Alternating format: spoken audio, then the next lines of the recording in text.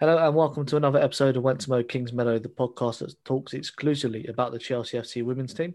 I'm your host Dean, and on this week's show, in part one, we review Chelsea's progression in the Champions League with victory over Atletico Madrid and our first trophy of the season thanks to our win over Bristol City in the Conti Cup. In part two, we round up the latest news from Kingsmeadow. In part three, we look ahead to our next fixture against Everton on Wednesday, and in part four, we've got your emails.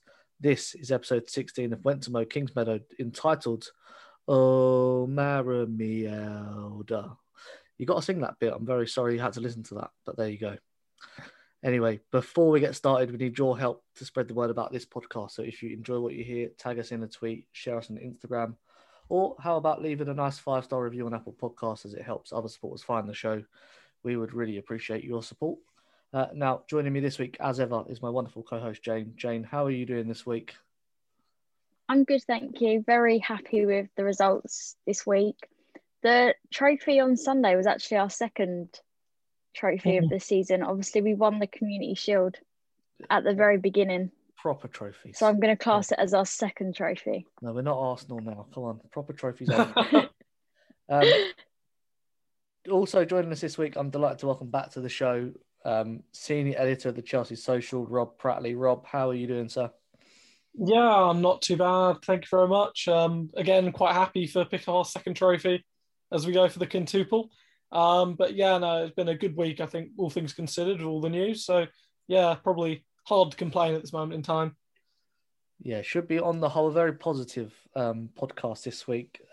Let's dive straight into our match reviews then. And last Wednesday afternoon, Chelsea travelled to Italy to take on Atletico Madrid due to COVID restrictions in the second leg of the round of 16 in the Champions League. Jane, take us through all the important information from that game. So Chelsea lined up this one in a 4-2-3-1 formation with Anne-Katrin Berger in goal, a back four of Niamh Charles, Maren Mjelde, Millie Bright and Jonna Anderson. Melanie Leupolz and G were the midfield two, with Fran Kirby, Pernille Harder and Sam Kerr supporting Bethany England in attack. Emma Hayes used 3 substitutions, Guru Wrighton replacing England after the 42nd minute. Harder was replaced by Jessie Fleming after 68 minutes, and in the 84th minute, Hannah Blundell came on for G. This left an unused subs bench of Musovic, Telford, Carter, Eriksson, Spence, Fox and Beaver Jones. Stats-wise, starting with Atletico's numbers first. Ball possession, 63 to 37%.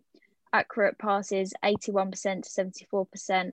Lost balls, 129 to 107.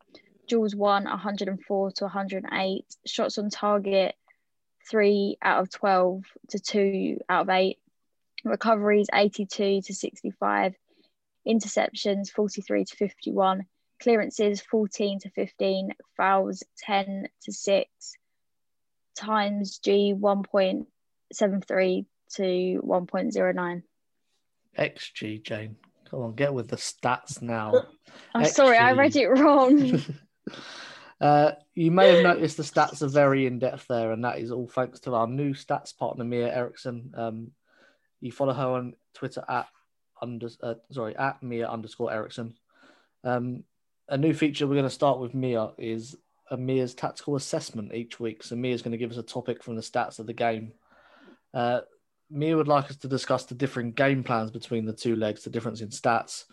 Right now, I've lost where I put the other stats for the first leg. But in this game, Chelsea 37% possession, Rob. Obviously, vastly different to the first leg where we controlled large periods of the game. That was a definite game plan, wasn't it?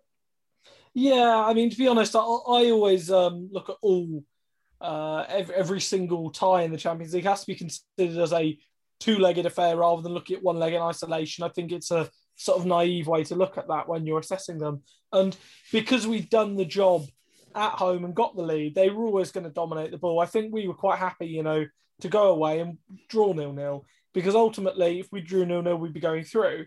And there wasn't really the onus on us to go forward and attack. And with the hectic schedule at the minute, I don't think it's bad for us to have a game. A lot of Atleti's possession in the first half certainly wasn't in dangerous areas. It was sort of in the middle third and the defensive third. And I think if a team, does that against us, that's not a problem. In the second half, it was probably a bit more threatening with possession, but there was never really a sustained period where you thought the lead was in jeopardy. So, Yeah, Jane, I suppose that's sort of Emma Hayes in a nutshell, really. She goes out to win the game in front of her, and to win the game, to win the tie, she only needed to draw. So, it made sense for her to sort of soak up some pressure and just keep it tight at the back, wasn't it?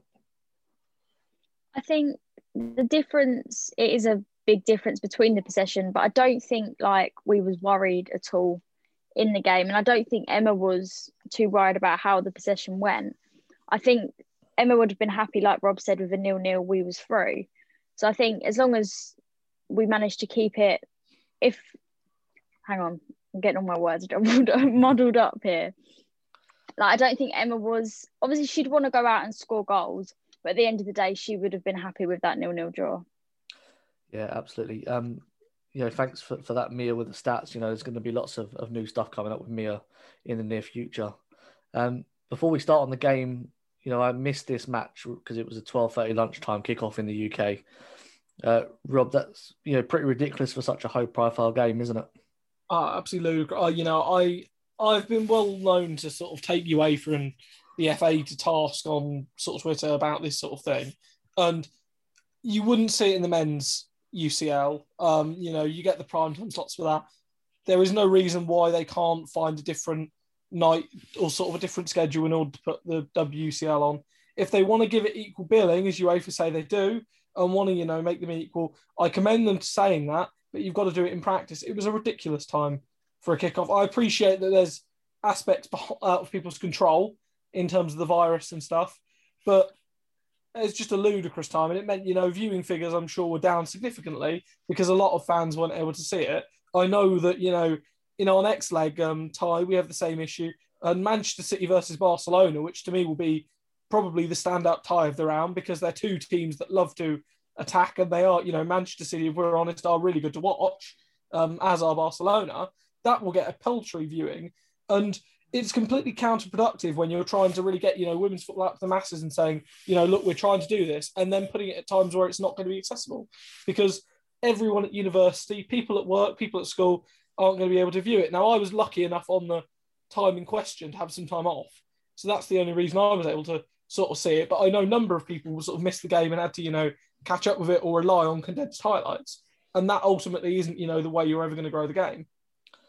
No, what I always say, when you're trying to grow the women's game and you have people that maybe don't take it seriously, when they do things like this, it just fuels that fire that this isn't a professional league worth taking notice. Let's get back to the game. Jane, the lineup, no Magda Eriksson again. She did make the bench, however. Did you have any concerns before kickoff? Not really. I was happy with the lineup Emma put out. I pretty much predicted that was going to be her lineup with obviously Sophie and Ingalls suspended for that game. And I didn't expect Magda to be back for that game. I think she would have, like she done, just rested her for that game. We was comfortably through, really, when you look at it. So I think it was better to rest her and not injure her anymore, and then she wouldn't have been in the game for Sunday. Yeah, sort of as we discussed, Jane, previewing this one, as we've just spoken about, really, Emma set the team up, allowing Atletico just to have the ball, hit them on the counter. Rob, with hindsight, she got this spot on, but did you feel that at the time watching it, that we was definitely in control? I mean, for the majority of the game, I think we'd all agree there was that 10-minute period, probably from about the 65th minute, when Ajibade missed that sort of chance and completely spooned it over the top from close range to sort of, Tony Duggan's penalty, where I think Atleti suddenly sort of had that spurt. And you expect that in any, game against the top opposition. You expect them to have a period of time where they're really going to push you. And ultimately, if the goal had come from that penalty, we may have seen a very different last 10 minutes. But the fact of the matter is it didn't. And besides that, at no other real point did we, ever look in danger. It was a case of that if we got that goal, it was effectively tie over because there was no way Atleti was scoring 4. And, we just did what we needed to do. And that was, to me, that was one of the things that was most pleasing about the game, is that rarely we get to see that side of Chelsea, that sort of really tactical, sort of technical side of the club. And we saw it in the first leg in a different way, but this was more a case of managing it. And one of my big, I suppose, complaints before in UWCL, if I have, any gripe of Emma, and I think this is, a valid one, is that there have been games where we haven't managed the game effectively. we've, against Wolfsburg, for instance, a couple of years ago, I remember we had those 2 quickfire goals and we were completely out of the tie because we just looked totally punch drunk. Or against PSG when we were fighting back deficits. Okay, we did eventually turn it round, but it was more due to the fact that we scored in the last minute, not due to a concerted amount, a long amount of pressure. It was more due to getting somewhat lucky in that. And this year it feels like there was sort of a real switched on mentality from the squad of this is how we're going to do it, this is the game plan. And ultimately, Lindahl also made a couple of very good saves. So it could easily, have been tie over even before that. Yeah, Jane, I suppose when you've got a front three of Kirby, Kerr and Pernille Harder, it's a great trump card to have because although we allowed Atletico to have the possession, they're always worrying about what we can do on the counter. And all 3 of them had good chances to score, didn't they?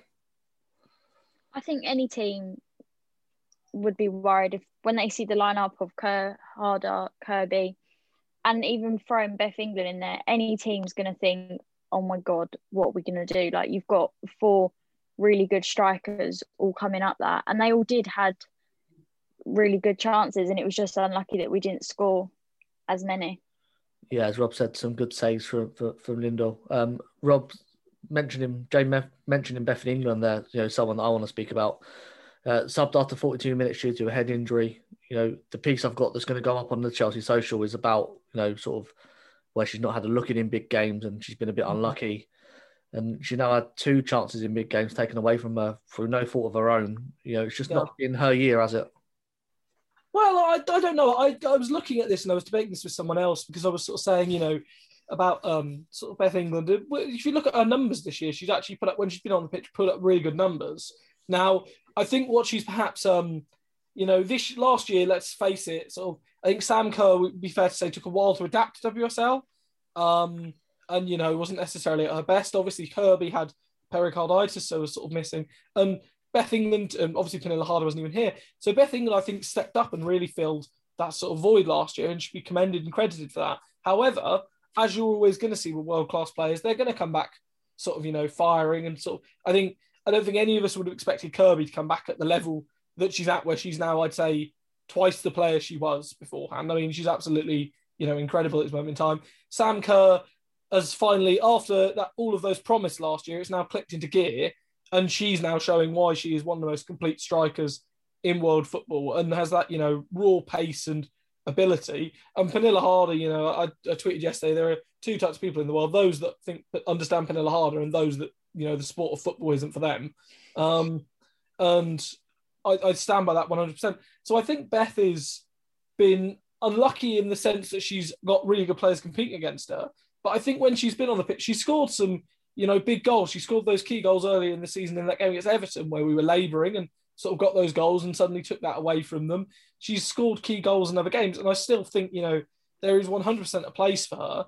I think it was really unlucky, the concussion in the second leg, judging on the reports of how it was treated, sort of Emma Hayes was not happy about that, about how the referee approached it. I think, it should always be taken very, very seriously. But at the same time, if you're going to take it seriously in a case like that, I think you have to also apply the same rule. In the first leg, I thought AKB should have come off after she took that knee to the face of Erin Cuthbert, because I find it very hard to believe you can still, be completely coherent and focused after that, in especially such a high-profile moment. So I feel they need to not pick and choose with the law. Yeah, definitely. As they grow into learning that law and using it more in game situations, we might see some more consistency, hopefully. And, for Beth, for me, it's, players are going to want to play in those huge games and those huge moments. And, I'm sure she will come back as the others have and really raise her game as well. Jane, half-time, Chelsea got in at 0-0, 45 minutes away from the quarterfinals. Obviously, Atletico were going to try and get back into the game with a bit more intensity. But how are your nerves ahead of the second half? Because I know you can be a worrier, can't you? Oh, I always worry the littlest things. I wouldn't say I was too worried. I was thinking if Atletico come out, they could change this game around. Obviously, they was going to have to score 3 goals to obviously get through. But I wouldn't say I was too worried as what I've been in previous games. Yeah, I suppose Rob Atletico did look dangerous with the pace of Lamella and Duggan being a lot more involved in the first leg. But it never felt like we were defending with our backs to the wall. You know, I can only really think of the one save from AKB, which was the Duggan volley to speak of. You know, no, we exactly. kept them at arm's length, really, didn't we? Yeah, I think, looking back on it, I think it was, well, again, I spoke to an Atleti fan afterwards and sort of said, how did you judge it? And they sort of said it was a microcosm for their season because the big moments they had across the tie, they sort of, in being completely honest, they bottled them. And then they were caught in sort of two minds in the first leg as to whether attack and whether defend, and did really neither. And then the second leg, for a lot of it, they were caught like that. And they said, the most pleasing period in the second leg was after Ludmilla surprisingly came off. And because she'd sort of gone off, so many of them lean on Ludmilla and rely on Ludmilla to come up with something excellent. And her going off sort of freed them in a little bit. And they had their most dangerous sort of period. And they sort of said, they feel like, whereas the comparison they sort of said is, with Chelsea, you have Harder, and if Harder's not performing, you've got Kerr, and if Kerr and Harder are both not performing, you've got Kirby, and if they're all not performing, you've got England, and if she's not performing, you've got Wrighton. And there's so many people there. Whereas at Atleti, and I think can be said at the same as, Arsenal in WSL, there's such a reliance on one key player that when that key player is missing, and obviously Arsenal in Miedema, when that one key player is missing, then suddenly it's a completely different ballgame and a completely different, way you have to approach it. Yeah, as was shown when Miedema went missing in our game recently in the league. You mentioned big moments, and they don't get much bigger than penalties. And this tie really was decided by spot kicks. 2 missed by Atletico in the first leg, obviously. Another in the second leg. Whereas Chelsea, 2 penalties, both scored by Maren Mjelde. But Atletico did have 2 other shouts which are denied. And our penalty was questionable, I suppose. I just want to get your opinions on them both. So, the Atletico's penalty shout 1, which is a Neem Charles tackle on Miller. Rob, penalty for you, yes or no? I think yes, but I think it's one of the ones where it's more of a 50-50. This was one of the ones I thought was a less likely because I understand why Charles went in, but I also think Ludmilla made a lot of the contact and of the challenge. Yeah, Jane, what was your view on that one? I'd say yes. I think if we had VAR there, it would have been given as a penalty. Yeah, I agree. If that's sort of Frank Kirby in the box and someone tackles her like that, I'm screaming for a penalty. Number 2, Jonna Anderson with a clumsy-looking tackle. For me, again, that's a penalty. Rob, you? Yeah, I couldn't believe we got away with that. It was so blatant. And the fact was that I think, the referee in the end pointed for the goal kick, and I thought they pointed to the spot, and I had no complaint. I couldn't believe that wasn't given. That was just one of the ones where I thought Stephanie Frappard had a really poor game, if I'm honest, considering that, she is normally a very good referee, and I don't like to just criticise referees for the sake of it, but I thought she had a really poor game in the tie. Yeah. Jane, do you agree with that? Yeah, I think it was a penalty. Like Rob said, he was shocked that it wasn't given. I think even in previous games, we've been lucky not to be given penalties against us. I've watched games and I've been like, how did we just get away with that? And we was lucky to get away with them 2 penalties. Sometimes you need a bit of luck. Obviously, the Charles handball was handball. I don't think there's any complaints from anyone about that. But Chelsea's penalty, given as handball, for me, doesn't hit the arm whatsoever. Rob, another stroke of luck there? Absolutely ridiculous. I felt so, because it was the player on her full debut as well. I felt so sorry. It was, what on earth are they meant to do? The player wasn't even, it clearly hit them in the chest. And even if it did catch the top of the arm and stuff, it wasn't as if they were deliberate. You can't have players being like penguins, just with their arms down by their sides all the time, sort of in the game. It was just a ridiculous decision. And I think it was mainly given because of the way Atleti had been sort of, crowding the referee on big decisions. And I think they had been, trying to influence him in that way. I think that was, a bit of a backlash in that regard, of that she'd given the big decision at one end, that I think, realistically, the penalty wasn't controversial in any way, shape or form. But you always see when referees do that, they like to try and even up the big decisions to not be, the critical point. And this was just an easy sort of one to give. It was a ridiculous decision. Yeah. Jane obviously shouldn't have been given, but Maren stepped up again from the spot and put in a huge goal which sort of killed the tide, didn't it? Under pressure, Maren from the spot has been fantastic. Yeah, I think obviously it wasn't a handball. The player was just there. There's nothing you could do to get out of that. But yeah, Maren stepped up to the penalty spot, no fear whatsoever. And I think she played brilliantly the both legs against them. Like, it was just excellent. Yeah, so Atletico did get one goal back. The game finishing 1-1, and we praised Chelsea a lot for their game management, for the way they played over two legs with 10 players in the first leg, and then the way they set up in that second leg. But the harsh reality of this competition is if Atletico had been more clinical from the spot, with the 3 penalties they had, or had the other 2 been given, Chelsea would be out of this competition. And I think Emma knows that, and I think she'll be demanding a lot more from her players. Luckily for us, they didn't get those decisions and they didn't score those penalties, so we are through to the quarterfinals of the Champions League. Jane, run us through the player of the match vote from this game then. So there's Chelsea Women's Supporters Group had their player of the match poll over on Twitter after the game. The 4 options were Anne Katchenberger, who received 7% of the vote, Millie Bright with 15% of the vote, Neve Charles with 22% of the vote, and the winner with 56% of the vote was Maren Mjelde. Yeah, another great performance from Mjelde. So I noticed, Rob, even in the highlights, was her intelligence in her positioning at centre half. Movement across attackers to prevent goal scoring chances. Would you like to take a moment to sort of wax lyrical on Maren's performance over these 2 legs? Yeah, I mean, obviously she didn't play as a fullback, which means she can't join the fullback union for this game.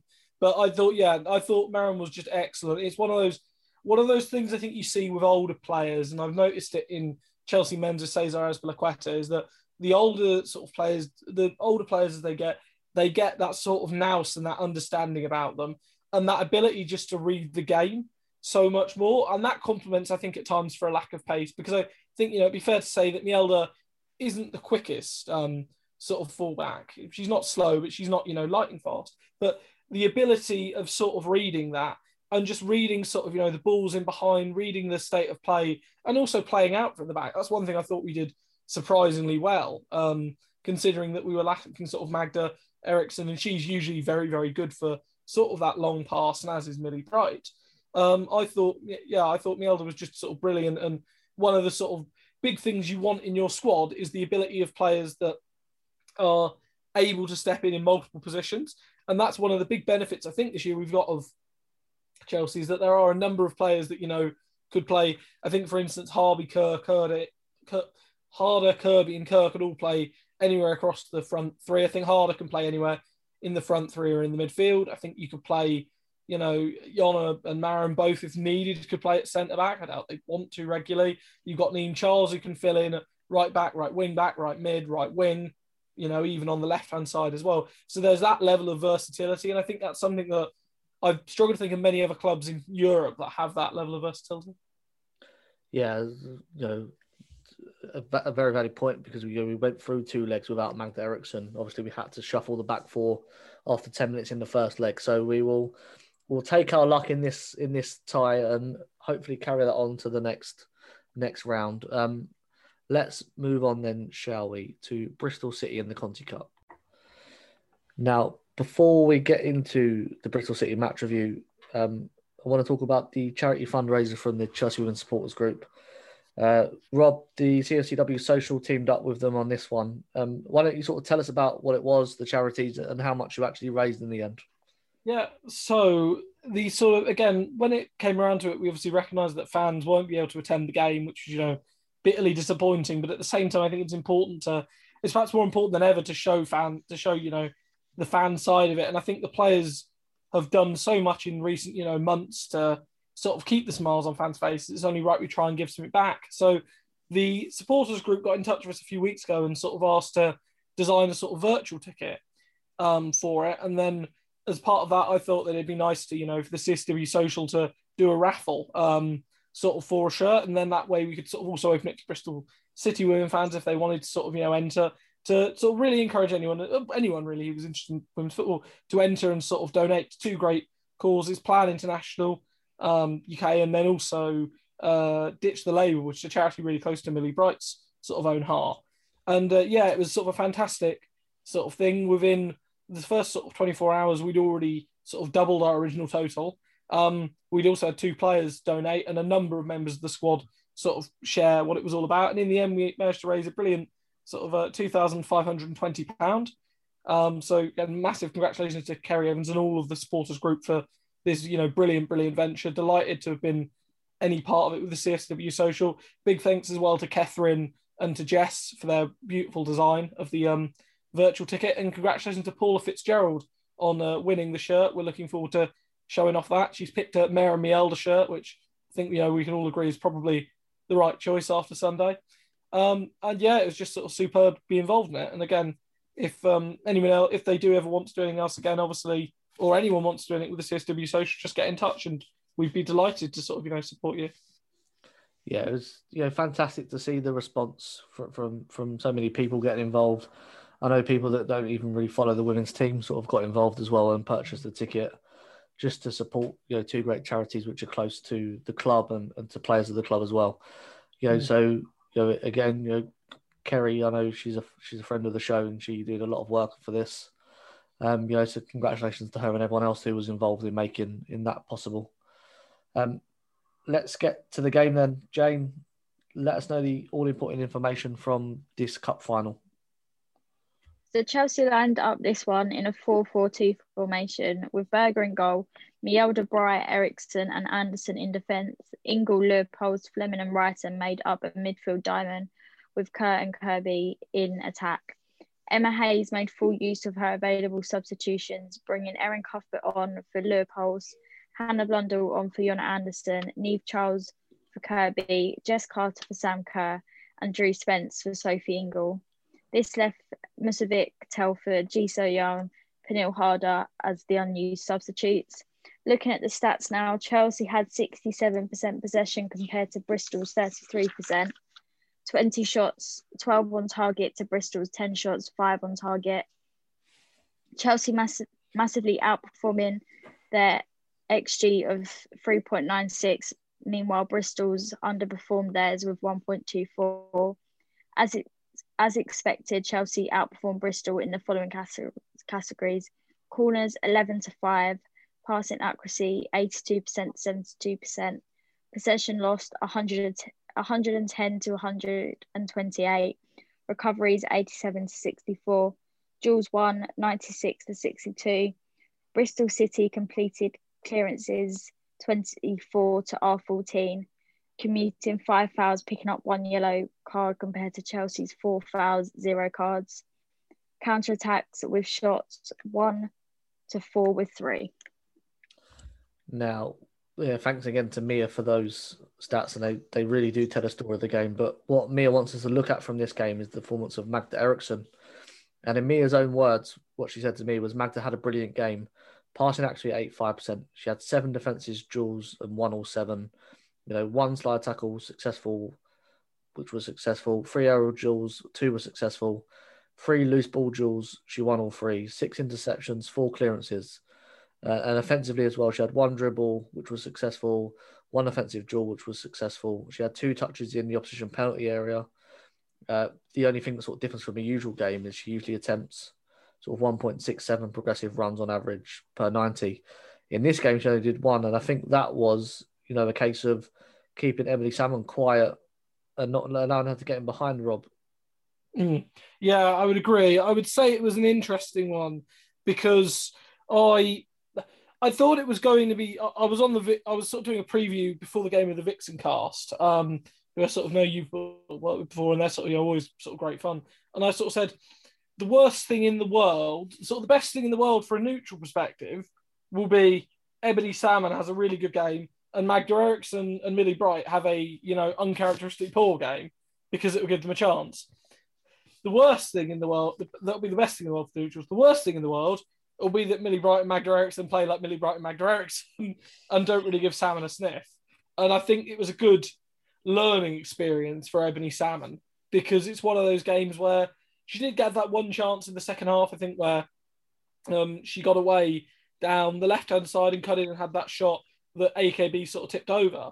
But I think it was a really frustrating game for her, especially in a cup final, because, as the centre forward, you want to perform, you want to sort of, be the star, and you're the person they're looking to for the goals, and she was just completely nullified. Yeah, Jane, a fantastic performance from Magda, considering she's been out with an injury, to step in at that level and produce those sort of stats is an indictment of how good she is, isn't it?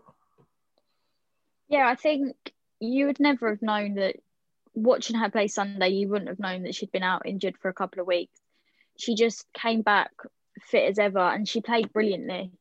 And like Rob said, Millie Bright and Magda could have had a game not so good and Ebony Sabin could have got through, but they were just on top performance and they stopped her at all chances. Yeah, and as we discussed in the preview to this, Jane, some rotation from Emma, but on the whole, that is a very familiar looking team. Was you surprised with the lineup, or was sort of that was what you was expecting on the whole? I was sort of expecting the lineup she put out. I did say I'd spoken with my mum before the game. I said, "What do you think she's going to do? Is she going to play a different team completely and give players a chance?" Then I was like, "But really, it's a cup final. You've got to put out your strongest team, no matter what team you were playing." Bristol could have come out and been performed fantastically, and we might have had no chances whatsoever. So I think I wasn't shocked at the team she put out because I knew Emma wanted to come out with this with the win. So she needed to play her strongest team. Yeah, Rob, I suppose the one surprise of the team was Jessie Fleming in for Pernilla Harder, who was left on the bench. Was that just to rest Harder? Or was that tactical for Emma to sort of get that midfield diamond and nullify the supply chain to Ebony Salmon? I mean, I think you could probably make arguments of both. I think Pernilla probably taking the knock midweek. It was one of those games where you could probably afford to have her on the bench because ultimately, due to the nature of how games against Bristol have gone this season, we haven't necessarily always needed Pernilla Harder on the pitch, let's be completely honest.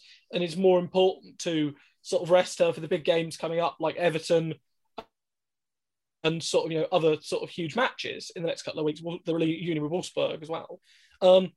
And I think for Jessie Fleming, it was also obviously, a big chance to come in, not necessarily the strongest opposition, but a big game, and to come in and really, prove a point almost, because I think there was a lot of, hype about Jessie Fleming arriving in the summer, and arguably through no fault of her own, she, hasn't hit that height yet. And it was more of a case to see that see the real side of Jessie Fleming was what I was more interested in sort of coming out. So I think that was the sort of tactical aspect of it, was you're playing in your preferred position, show us what you can do. Yeah, she had a couple of good games before the international break, and then she sort of hasn't been able to get back into the team. And I thought she did fantastic, really. Jane, in the preview to this with Tracy, we said it might be a bit of a closer game than normal because it is a cup final. Teams are always up for it. But Chelsea just come out flying. Sam Kerr getting her first after just 2 minutes. If you were going to write a perfect start to the game, that was how you'd have written it, isn't it? Yeah, definitely. Like you said, with Tracy, we said that we didn't think it was going to be as easy as it actually seemed. But as soon as Sam got that first goal, I thought actually maybe this could be a high goal scoring game again. Yeah, and then Rob, after 10 minutes, it goes to 2-0. Bristol City looked all over the place. It felt like game over even then, didn't it, with 80 minutes to play? Yeah, I've got to be honest. It was one of those ones where I said I don't like to see it as a mistake for the second goal because, okay, they did dwell on the ball, but it was due to the press and just how perfect the press was. And in that opening 10 minutes, and I said this, on the Vixencast, that I think if we'd have come against any team in Europe with that opening 10 minutes, the intensity we were playing at and the speed we were playing at, we'd have scored goals against anyone. If we'd have started that way against Atleti in that tie in midweek, we'd have, been 2-0 up against Atleti.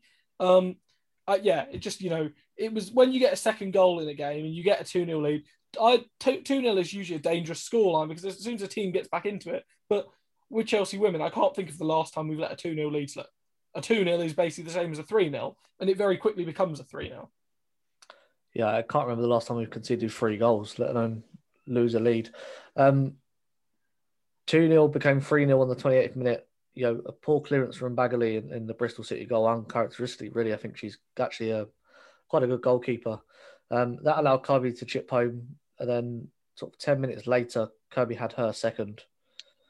A quick through ball from Kerr, putting her through, and she managed to squeeze the ball past Bagley into the net. Jane, a brutal first half from Chelsea in the sense that they absolutely tore Bristol City to shreds. As Rob said, we could have done that to anybody on the day, really, couldn't we? I think, the way we came out, there was no stopping us. We was determined to get them goals in. Like Rob said, if we'd come out like that in that second leg, we would have been able to get the goals. And I think after Sam had got her two, I think that's it. We've won it. And obviously then to get Fran to get her 2 goals as well, I think after that Bristol was a bit just like, oh God, what do we do now? Just praying for full time, I think. Rob, I suppose this game quickly become, the Fran Kirby and Sam Kerr show. Between them, they all 4 goals and 3 assists. Their link up is electric. And as someone that probably watches a bit more women's football in general, are they the best double acts in women's football right now? I mean, I loathe to call players the best because ultimately, usually when you do that, I allow players to have an off day, and there will be games this season. We've seen games this season where I think it'd be fair to say Sam Kerr's finishing has had us all pulling our hair out. But I think on the day, what you want from your big players to step up in the big moments, and you saw it sort of from minute one, from the fact we got that goal sort of so early. You sort of saw, hang on, we're in something here. Obviously, Fran missed the last Conti Cup final. So this was, I think, her first one for the club. And I think, given the fact that it was also Mother's Day and it's a very poignant day for her as well, she was determined to have a mark on it. And just, responded with one of the best performances I've seen in a cup final. And as for sort of Sam Kerr, I think last year, she did play in the final last year, but I think, she became a bit of the side plot almost to Beth England. And it was sort of more of a case that, Sam Kerr's sort of there, but look, she's being, outperformed again. Is she sort of flopping? And she was sort of determined to sort of show that wasn't the case. And, okay, she did miss a couple of chances, but on another day, again, she could have walked away with a double hat trick. Yeah, absolutely. And the second half starts almost identically to the first half with one of the best goals I think I've seen Chelsea women score. A beautiful free-flowing goal with Wright and releasing Kirby, who unselfishly teed up Kerr for her hat-trick. Jane, sort of number one, a fantastic goal. Number two, Kerr really loves playing with Kirby, doesn't she? A hat-trick for her thanks to a hat-trick of assists. I think they really complement each other, and Kerr raises her game even more when Kirby's with her, doesn't she? I think what we've seen with them both playing in games together and their link up together has just been brilliant. I remember when Emma signed Kerr, that was the one thing I was looking forward to, seeing Fran back and seeing how Sam and Fran both play together, and just the skill that they've got between them is just brilliant. And I think it was nice that obviously Kirby could have taken that shot when she had the ball, but it was nice that she passed it to Sam to let Sam get her hat trick. Yeah, very unselfish from Fran. And for the 6th goal, she was unselfish again. It looked like Kerr had returned the favour again, but she unselfishly teed up Guru Wrighton to make it 6. Rob, I'm out of words to describe Fran Kirby. I know you don't like saying someone's the best, but she is the best player in the world right now. She's certainly, at the moment, if the Ballon d'Or was awarded this week, then it would be going to Fran Kirby. I think, there's an awful lot of time still to go in the rest of this season, but it's possible that, potentially she's going to end the year as the club record goal scorer, the WSL Golden Boot winner, one of the, top scorers in WUCL, potentially, with the WUCL, the Conti Cup, the WSL, the Community Shield, of which she's played leading parts in now 2 of those competitions. Because again, I would like to say she was brilliant in that Community Shield match at the beginning of the season.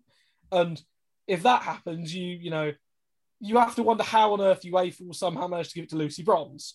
But I think she's absolutely brilliant at this moment in time. And it's great just first and foremost to see her back playing after her story about pericarditis. I read the article on that sort of last thing, I had a lump in my throat because you could see how much it sort of clearly affected her. And So I thought she spoke brilliantly on the matter on such a clearly difficult thing. And to see her come back, you know, to even if I see her come back to, you know, close to her original ability, I'd have been absolutely delighted. The fact that I think she's come back and, you know, has hit a new zenith of ability to the point now where I think defenders just see Fran Kirby nowadays and think one of three outcomes. Number one, they're going to foul her. Number two, and this is very, very, very rare, she's going to make a mistake. Or number three, she's just going to go around them and get an assist or a goal. And I think it's getting to that point now where defenders are wondering, you know, what on earth am I meant to do here? Because, you know, it's just impossible to keep track of her. Yeah, brother, I'm glad you're here because when people ask me to talk about Fran Kirby, I'm just like, mind blown. You know, just superb. Jane, I want to give a shout out to Anne-Katrin Berger in this game. She showed her class once again. She had little to do in the first half and large parts of the second, but you know, Bristol did have her moments in the game, and as you see from their XG of 1.24, they had some good chances, but she made some good saves, didn't she? Yeah, I think she did. Like, obviously, she didn't have much to do, but when there was stuff for her to do, and when Bristol was on that attack, she managed to stop them and just save us basically. And also, I don't know if you've seen the video going around when Hannah Blundell sort of like slides in front and clears the ball as well. I think that was brilliant as well to stop them. Yeah, that was, you know, a great moment showing, you know, Hannah's quality in defence as well. Rob, I want to briefly just touch on the setup that we had for this one because when I saw the lineup immediately, I think 4-3-3. But actually, Emma does like that 4-4-2 diamond, and it didn't work when she used it against Brighton, but in this game, it was perfect. You know, Wrighton is clever enough as a number 10 to create space. Fleming was fantastic at pressuring that Bristol, you know, high up the pitch, and that caused a goal as well. It's sort of the perfect game plan to stop them moving the ball quickly that I like to do and get Ebony running in behind. They couldn't do that because we was all over them in the midfield, wasn't we? I would like to say, but yeah, thank you, Shanna Hayes, because when I did my preview on Friday, I confidently predicted the 4-3-3. And you know, so thank you again, Emma. But no, I think it was right, and I think in many ways they expected the 4-3-3 because they lined up with that 3-4-3 formation, stroke with, you know, 5-3, 5-2-3 if you want. And I think they expected to have that ability to overload the wide players and to have two players marking Kirby at all times. But because then she was sort of tucked in and you had the two strikers right on, you know, the three defenders, plus then you had Wrighton sort of just floating about and Fleming pressing really, really high, it made it impossible and it just sort of choked them. And even when they were trying to play out from the back and ignoring Bagley's uncharacteristic mistake, even when they were trying to do that, they were struggling to play out and they were resorting to just sort of, you know, punting it long. And ultimately, it's very hard for, you know, as good a striker as Ebony Salmon is, and she's a very good player, it's very, very hard when you're up against two very good centre-halves who are just going to keep heading the ball away. And I think it was the first 15 minutes, you know, just completely choked them. You know, every time they got up to halfway, and it was coming back at them and coming back. And it was just a case of, you know, fighting sort of, you know, and scrapping and just trying to not concede too many times. Because I think, you know, on another day, I think it was both Eriksson and Bright both went close from set pieces. And there was that ludicrous handball by Jana Daniels. I'm still not quite sure how on earth she got away with saving it on the line. But, you know, it could have been 5-0 within about sort of 20 minutes. But at the start of the game, you know, Fran was running through, and even when Bristol were getting there and tackling her, they were sort of looking at each other like, "Am I supposed to be doing that, or is that someone else's job?" Because we set up differently to probably how they expected. An almost sort of perfect afternoon for Chelsea, I suppose. 6 goals scored in a cup final, a new record. Harder and G not playing at all, you know, being able to rest. But a pretty big but, you know, the afternoon was somewhat soured by that injury sustained by Maren Mjelde. A pretty innocuous looking challenge on her, but you knew immediately from her reaction and others around her that was, you know, a very serious injury, didn't you, Rob? Yeah, it was horrendous. I mean, you heard the scream, and I think that was what really sort of did it for me. And again, I will criticise by them. One of the things I love about the women's game is the lack of simulation and the fact that, you know, and I mean, this is the sort of the Bristol way. When players go down, you know it's genuinely a serious thing. You don't have players flopping all over the place like fishes like you do in the men's game. And it was just, you know, absolutely horrendous sort of to hear that sound, and to see, the reaction. I thought it was ridiculous personally of the referee to put Palmer, because I don't think Palmer was trying to do anything. And I feel in the end booking it wasn't a foul. It was an innocuous challenge. And unfortunately, these sort of things do happen in football. And yeah, it was just sort of awful. And I think it did. It was serious. And you never want to see a fellow professional injured like that. Yeah, Jane, I suppose you could tell after full time, the final whistle blew and the players were on the pitch waiting for the trophy.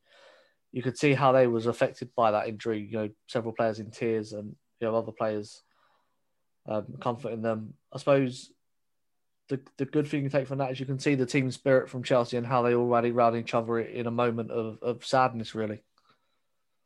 Yeah, I think it was tough for them all. Obviously, you've just won a huge final, but you've got a player that's been rushed to hospital and you don't know what the injury was. Obviously, all the girls was shocked. You could see when Maren went down, they showed Beth sitting in the stands and you could see on her face, she was like, oh my God. But the way the team sort of all helped each other, obviously Fran and Guru were in tears. I think they was affected the most. They all just helped each other and managed to get through it and celebrate the trophy lift. Yeah, like I said, bittersweet celebrations, but it was sort of lovely to see Kirby and Wright and having Maren's shirt and lifting that up during the celebrations. Yeah, Rob, I sat watching them, just with the biggest smile on my face. I thought someone was chopping onions, but I think I was just crying. There's nothing better than lifting a trophy, is there? No, not at all. And I would say that having watched us numerous times lose Conti Cup ties, I remember us losing to London Bees a long, long time ago, and seeing us, continually go out in the Conti Cup. It's nice over the last couple of years to actually, win it regularly and to not just see Manchester City or Arsenal get to the final and claim it. Yeah, it's just a great feeling. Yeah, congratulations to Emma and the team. 2021 Continental Cup winners, a second successive win in that competition. Jane, run us through the player of the match from this one. So Chelsea Women's Supporters Group held their poll over on Twitter. The four options were Sam Kerr, who received 15% of the vote. The backflip with 17% of the vote, Maren Mjelde with 21% of the vote, and the winner was 47% of the vote was Super Fran Kirby. Yeah, the backflip we haven't even mentioned. Jane, great to see it back. For me, it was like that Leonardo DiCaprio meme where he's pointing at whatever he's watching, the screen, I guess. It's just like we were celebrating the goal and it's like, oh, the backflip. She did it. Everyone lost their mind about that, didn't they? As she was like running to score the goal, I said to my mum, I was like, if she does the backflip in this match and there's no fans there to watch, I'm going to be like gutted. And as she scored and did it, and I was like, oh my God, the backflip. I thought when the game the fans were allowed against West Ham back in December, after she got her hat trick there, she sort of went to do it there, but she sort of got taken out by a West Ham player. So I think she was like, it's the final, it's the right time. And yeah, it was brilliant. Yeah, it was the right moment. I think we'll see it soon when we're all back at Kingsmeadow. Rob, I want to leave the last word on the first major trophy of the season, major trophy, to you. So sort of sum up what it means to be Continental Cup winners and what that could do for us going forward. Getting a trophy in any season should always be valued, whether you're up against. Ultimately, in order to get to this final, we've had to beat our closest WSL competitors, three of our London rivals, and we would have played sort of 4 London teams on the way to the final. We have had to, see everyone in the squad really contribute, and it's just a great springboard, isn't it, to go into, what could be an incredible end of the season, knowing that there's already one piece of silverware in the bag. I think it just gives you that confidence, doesn't it? Just gives you that extra boost that you need to go into, the following weeks. And I think we saw that last year a little bit with, the way everyone looked so confident after the Conti Cup final, and then obviously sort of football had stopped. But I think, even still, if we'd have continued, we'd have been put in a great place. And now we're just, in a brilliant situation. Yeah, absolutely. Agree with that wholeheartedly. Another trophy.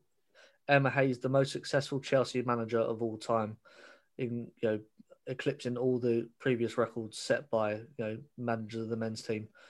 So huge congratulations to her. That wraps up part 1. Join us after this short break when we'll be discussing all the news from Kingsmeadow from the past week.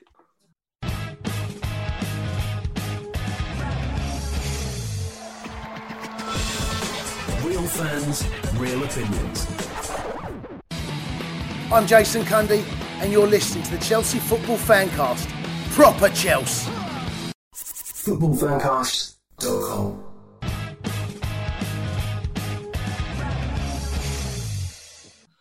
Welcome back to part 2 of Went to Mo Kingsmeadow. Time now for a news update. Jane, what's been happening in the world of Chelsea this week? Pernille Harder has been voted the Give Me Sport Women Player of the Month for February. She also won February WSL PFA Fans Player of the Month. Chelsea have been drawn with Wolfsburg in the Champions League quarter-final. The games will take place next Wednesday and the Wednesday after. The 24th kicks off at 4 o'clock and the one on the 31st of March kicks off at 1 o'clock. The winner of that match will face either Bayern Munich or Rosengard in the semi-finals. Both of the ties for the quarter-finals will be played in Budapest due to travel restrictions. And the big news we've all been waiting for, Frank Kirby has signed a contract extension until 2023. Yeah. Rob, what would you like to sort of discuss from that? The sort of Champions League ties or that Frank Kirby contract? I think it's all important. Firstly, congratulations to Pernille. It's not bad to see that a overrated flop who was sort of, much worse than everyone else in the WSL and we overpaid for has won Player of the Month. That was a fluke. In the Frank Kirby contract news, well, I'm sure every WSL defender probably went to bed crying sort of that evening hearing that news. And yeah, just wonderful to see. I wonder if she'll, by the time sort of, that contract ends and we extend it again inevitably, she'll have reached 150 goals. I think it's perfectly possible. In terms of the Champions League ties, I think we'd have taken Wolfsburg, let's be honest. I think we'd have liked Rosengard, but we'd have taken Wolfsburg. And I think drawing Bayern Munich in the, potentially in the semis is the better half of the draw, considering that on the other side, you've got Manchester City, PSG, Lyon, and Barcelona. 3 very good sides are going to go out. I always say to anyone that in order to get to a Champions League final, when you get to the quarterfinal, you're going to still need to go ahead and beat at least 2 of the other best teams in sort of European football. And to get to a final, and win that, you're going to need to beat 3 of them. You're going to need to beat over half the best 8 teams, or almost half the best 8 teams. And that is something that, we have to now wait and see if we can get to that level. Yeah, well, Jane, you think we've got the squad to do so? A good draw for you in the Champions League? For me, I thought it was probably the best case scenario we could have hoped for. Yeah, I think I was happy with the sort of path we've been drawn down. Obviously, we're not going to face the likes of Lyon, PSG or Man City until the final. I think I would have preferred to draw either Bayern Munich or Rosengard in the quarterfinals first and then play maybe Wolfsburg in the semis. But I'm happy with what we've been given. To get to the final, you've just got to beat all the teams you get given. And I think we've definitely got the potential. We've got the squad. Obviously, it's Pernille Harder's old squad, and I'm hoping she comes out and just scores some absolute worldies against them. Yeah, I think Emma sort of believes now she's got the squad assembled that can really take this competition on, and actually she relishes playing these teams, as she said against Atletico Madrid. These are the ties we want now, because we think we've got the team to prove it. I guess we'll know by next Wednesday afternoon whether we have or not, whether just signing Wolfsburg's best player is enough to take that next step and get into the next stage. Let's move on to the loan report then. Another game for Jamie Lee Napier and Emily Murphy on loan at Birmingham. Another 4-0 defeat, unfortunately, to Wednesday's opponents, Everton. But the big news from this game, Rob, was the FA emailing Hannah Hampton to say you're not going to play in Team GB just before kickoff. We hate the FA on this show, so do you want to kick them while they're down? Yeah, just a ludicrous example of the ineptness, and it wouldn't happen on the men's side. I know it's particularly well organised call-ups on the men's side. So the fact that the worrying thing with this is I think whoever was asked to do it forgot that there was a game on. And that's the worst thing about all of it, is that they had no clue the match was even on. And to email, not even to have a call, for example, just to send sort of, an email, like a rejection email, or was to like a job interview, just absolutely appalling piece of behaviour. No doubt, I can understand why the player was in floods of tears because it's a ridiculous just absolutely ridiculous story. Yeah, and obviously these sort of Olympics obviously come around every 4 years. So for some, it's one opportunity and that's it, and they won't play for Team GB again. The FA, I don't know what needs to happen to sort them out for the women's game and for the men's game, because they're equally as bad on both sides, in my opinion. Probably a little bit worse on the women's side, but maybe there needs to be some sort of uprising takeover. I don't know.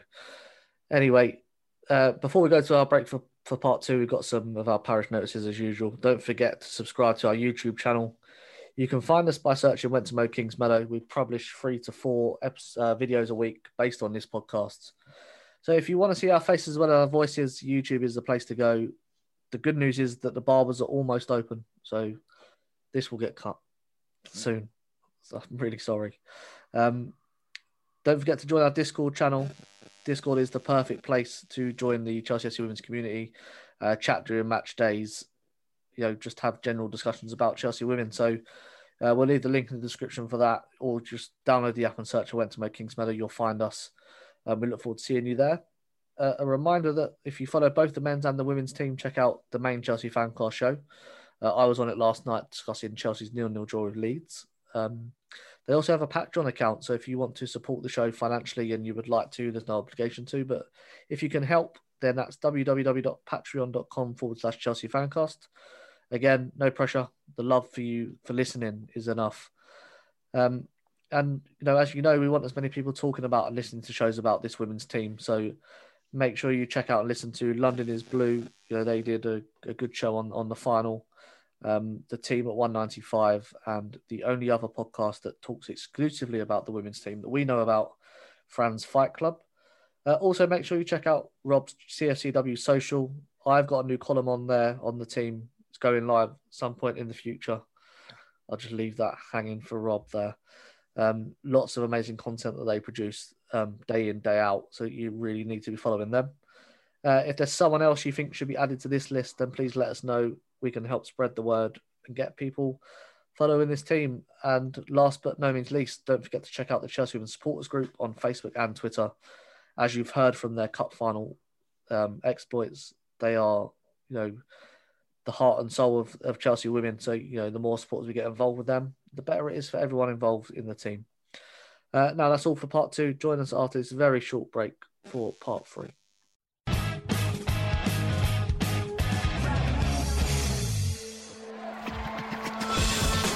Real fans, real opinions. I'm Jason Cundy, and you're listening to the Chelsea Football Fancast. Up the Chelsea! Footballfancast.com.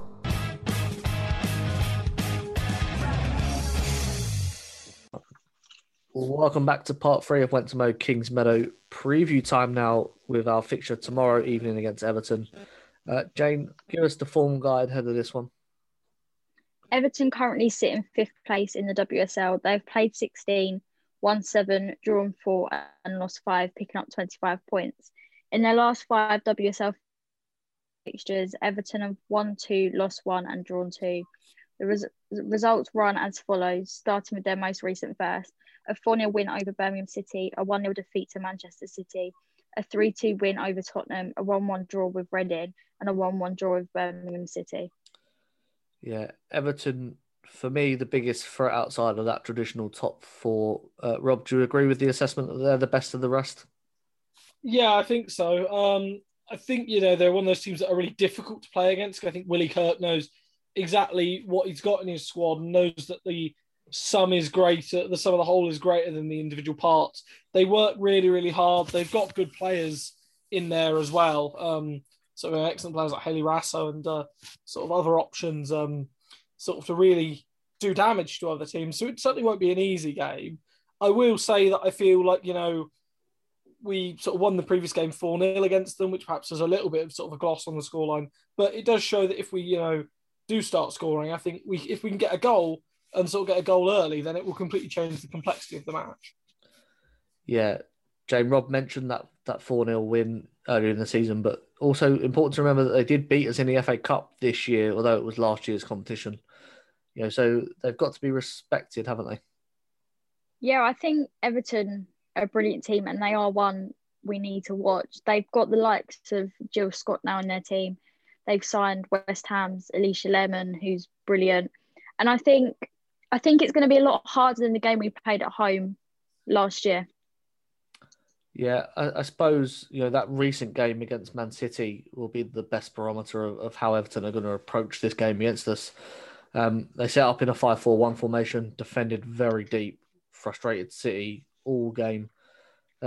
City did manage to create chances by getting down the wings, and who better to ask about the importance of our fullbacks than the fullback connoisseur himself, Rob Prattley. Rob, fullbacks, important game for them on Wednesday, isn't it? Yeah, hugely important game. I would say that I think it'll be interesting. Obviously, with Maren's injury, she obviously won't be sort of featuring for the rest of the season. So it'll be curious to see how we approach it, whether sort of say Hannah Blundell, who we know can slot in at left back and also at right back, sort of comes in, or if they continue to go with Neem Charles. Now, personally, I would probably look to plump for Charles for that extra burst of pace, because I think if you have Charles sort of playing as quite wide sort of fullback and really bombing on, and then allowing Kirby to cut inside from that right-hand position, which is the one she's occupied the most this season, that's going to be an absolute nightmare for the left back to try and do and to try and cover. And I think you're probably right in the 5-4-1, they're going to have the wing-backs sort of there. So it's going to be really important about sort of pushing the wing-back back and sort of keeping them penned in. And if the only way you can do that is by getting, your full-backs up the pitch, getting them really pushing. On the other side, I think Jonna has been really good this season and has been a usual consistent self, but this will be one of the really tough tests, because with that extra wing back going the other way, you've also got to manage, being an outlet on the left-hand side to also defending and stopping the counter-attack. And, John, if there's one thing she does lack, it's maybe a yard of pace. So it'll be really interesting to see how that balance and that dichotomy works. Yeah, Jane, there's been a lot of games recently, tough games, big games, where it's not just a physical assertion on the players, it's also a mental, toughness as well they have to show. There's going to be some temptation to rotate, and there's probably a need to rotate as well, but, always we've got to keep Brighton in the back of our minds, haven't we? Definitely. I think that's the thing. After that Brighton defeat, I think obviously it's good to have rotation, but games like that, we can't take anything for granted now. We've got to play our strongest squad every game, no matter what game we're playing. If it's the bottom of the league, the top of the league player, Emma's just got to put out her most powerful squad to come out and get that win. But I do hope we do see some little rotation within the squad. Yeah, I think Emma spoke before the game against Bristol and said, this is my freshest team. And the fact that she was able to bring some of those key players off early in the game because the game was won, thinks that we're going to have a strong team for this one as well. Rob, Everton, we've mentioned some talented players, the likes of Jill Scott, Alicia Lehman. Who's your one to watch from the Toffees? I mean, I think Scott is a really, really good player. And I think she will also, in her mind, she will have the thought in that if she can, stop Chelsea in a way, she will be helping her parent club. And I think that's, an important thing to remember. She'll be very fired up for it. Lehman, as we know, is a very good player, very trick winger. I do really like Hayley Razzo. She can be very inconsistent, I think is the word, but she has that bit of pace and that bit of quality on the wing to really cause problems. And I mean, the numbers this season don't read great, only sort of 2 goals and 2 assists, but she's got that pace, which is something fullbacks always hate defending against. And you can be sure that whoever she's up against will know they're in a battle. So I think that's probably the one I'd really say is to sort of watch. The other option is also obviously Sandy McIver in goal, who is an excellent keeper again. Even in that 4-0, she played very, very well. And I think she was unlucky not to be sent off against Birmingham for sort of that kamikaze sort of coming out. She did also get a head injury in there, so it'll be interesting to see, she passed the concussion protocols. But I think, it's important to sort of, not take them lightly. Everton, they're a very good side. Yeah, let's look at sort of Chelsea and how we can approach this. Jane, in that Everton game against Man City, Everton managed 2 shots, which none were on target. So the way they defend deep, this could be another game to use that 4-1-3-2 that we saw against West Ham, and really use the most of our attacking options to create, high quality chances in order to help us score some goals. Yeah, I think I think if we do come out like the way we came out against West Ham, we will be able to use them. We've got a range of attacking options to be able to score them goals against Everton. When Everton did play City, I thought they were unlucky not to get a draw out of it, which I was hoping for. But I think as long as we come out and attack, we'll be able to get them quality chances. Yeah, Rob, another angle we could look at is the 3-4-3. We spoke about the wing backs. I suppose if you've got sort of Bright, Ingle and Ericsson covering that back line, you can sort of allow them to push a bit higher up without having that defensive responsibility as much. And also, get in the wide areas that City did so well. So what's your thinking ahead of this game? I think it'd be interesting to see. The 3-4-3 would be a bold sort of choice because we haven't really used that this season. Sort of too much. I can't think of the last time we deployed a game 3-4-3. I think it's definitely an option, but I feel it'd be something more that, if it was getting later in the game and it was still 0-0, or perhaps, touch wood, it won't be, but if, we were sort of losing and you need to sort of turn it around because it's such an offensive sort of formation, I think it's with the wingers and the wing backs that we think Everton will use. You have to be pragmatic, and I think first and foremost, we know they will come and they will be trying not to lose the game. So at the same time, it's now our onus to break them down. Once if you get that early goal, their mentality will change completely. And that's when we need to be able to change. And I think that's important, to recognise we have that ability to do that. We do have the ability to play, multiple philosophies and multiple, styles of play. And that's something very few teams have. And it's such a boon to you to be able to do that. Yeah, Jane, I suppose that ability to have that comes from Emma Hayes, because she picks teams to win football matches, not to enforce a philosophy or demand her team play a certain way.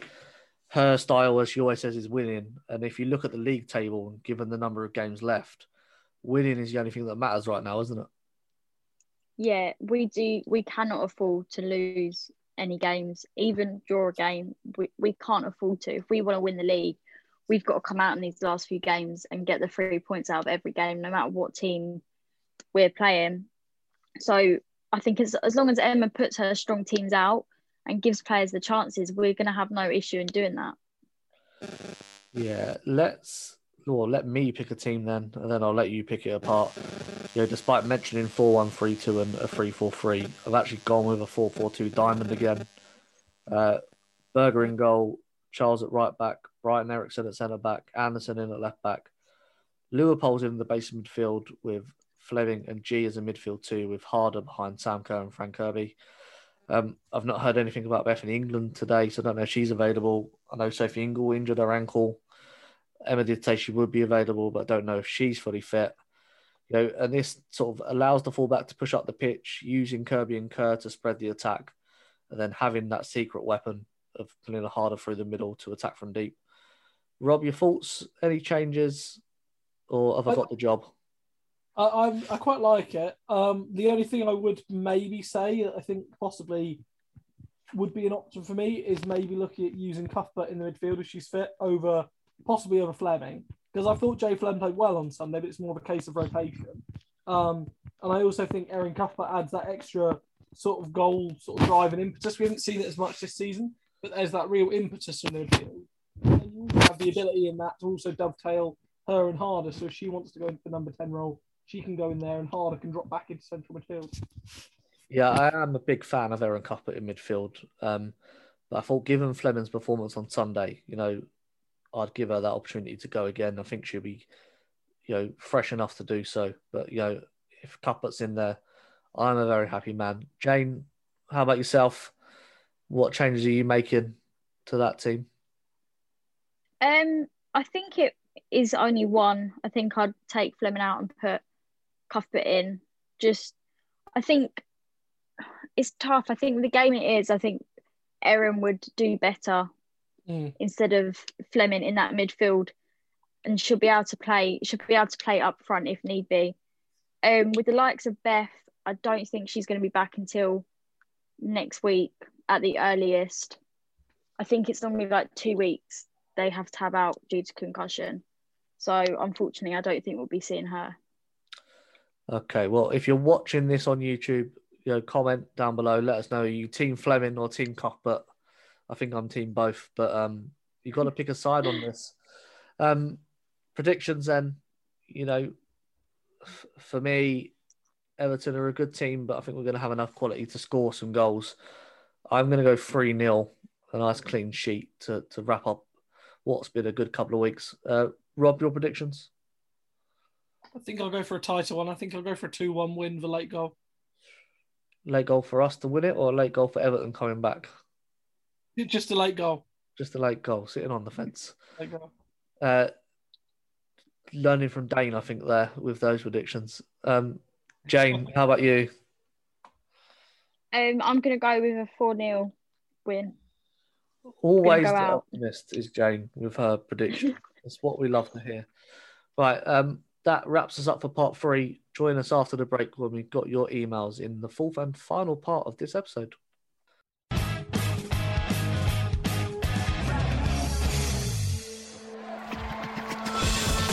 Real fans, real opinions. For Chelsea fans everywhere, this is the ultimate football app for you. For match highlights, interviews, and the best Chelsea videos and podcasts. Download the free CFC Blues app now from the App Store and Google Play. Footballfancast.com.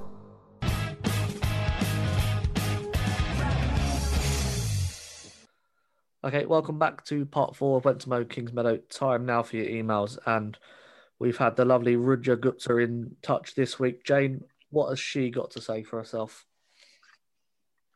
Hi team, this entire week has been one of incredible highs. UEFA Women's Champions League Round 16 win, Conti Cup silverware, and a massive momentum heading into the business end of tournaments. I guess all that has been balanced by incredible lows such as football, heroic penalties taken by Maren Mjelde, followed by a devastating injury to end her season. Just a reminder for me to appreciate every player and their consistent performances. One of our unsung heroes now will only watch from the sidelines. On a lighter note, keep creating great content on the best team in Europe. P.S. I made a reaction video to the Conti Cup final antics. You can watch it here. Talk soon. Come on, you Blues. We'll leave that YouTube description in the description section.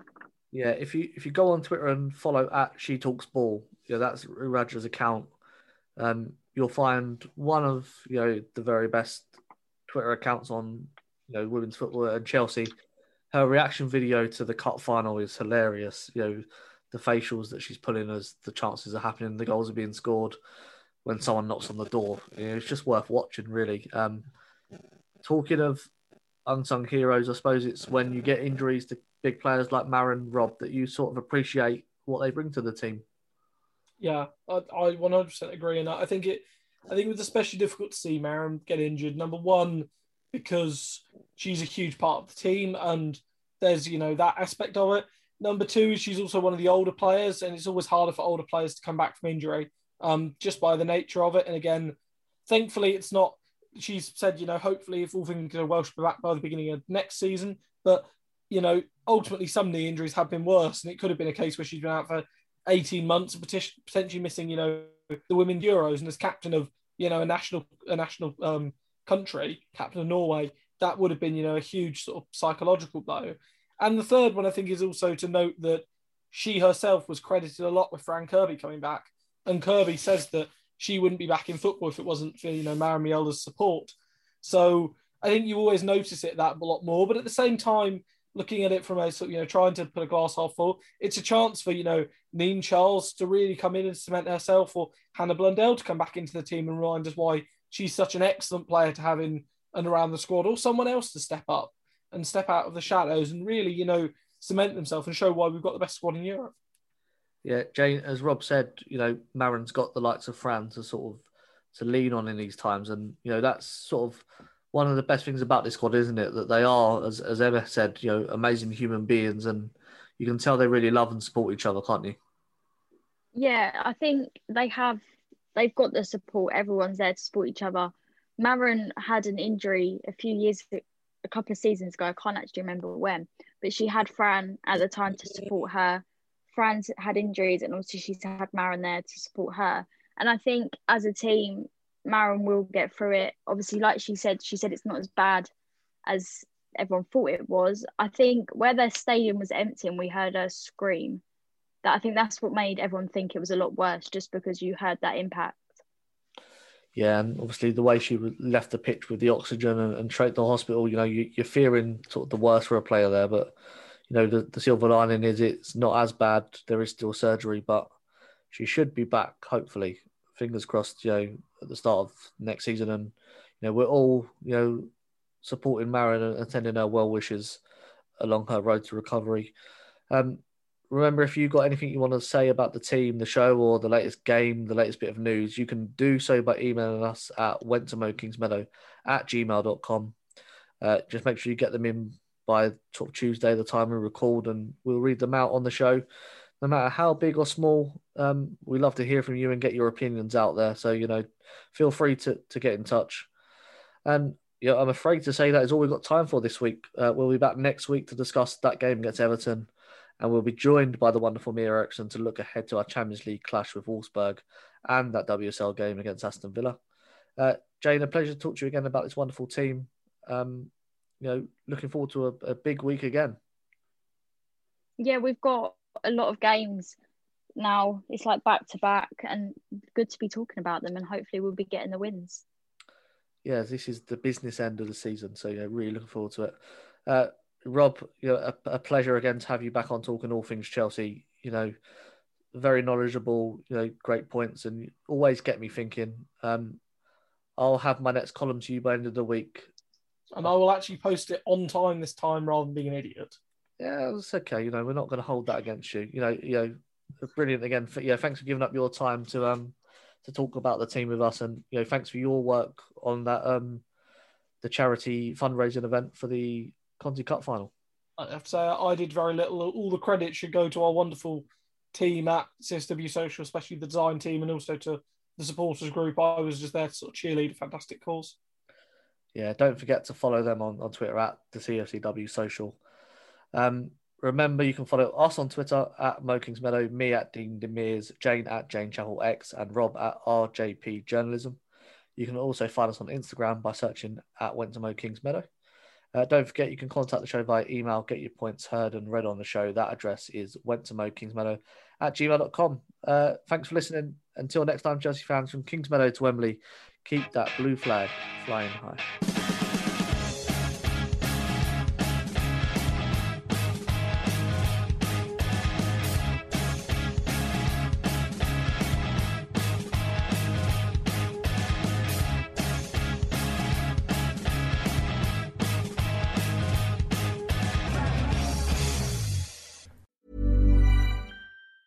Der einzige Markt für das, was jetzt und in der Zukunft wertvoll ist. Die neuesten Sneakers, Kleidung, Elektronik, Sammlerstücke und vieles mehr. Alles 100%ig geprüft und authentisch. Mit StockX hast du Zugang zu Millionen von Produkten, die ausverkauft oder schwer zu finden sind. Und alle für den Preis, den sie wirklich wert sind. Denn wir alle sollten das kriegen, was wir gerne haben möchten. StockX. Zugang zu aktuellen Trends. Finde, was du brauchst auf stockx.com.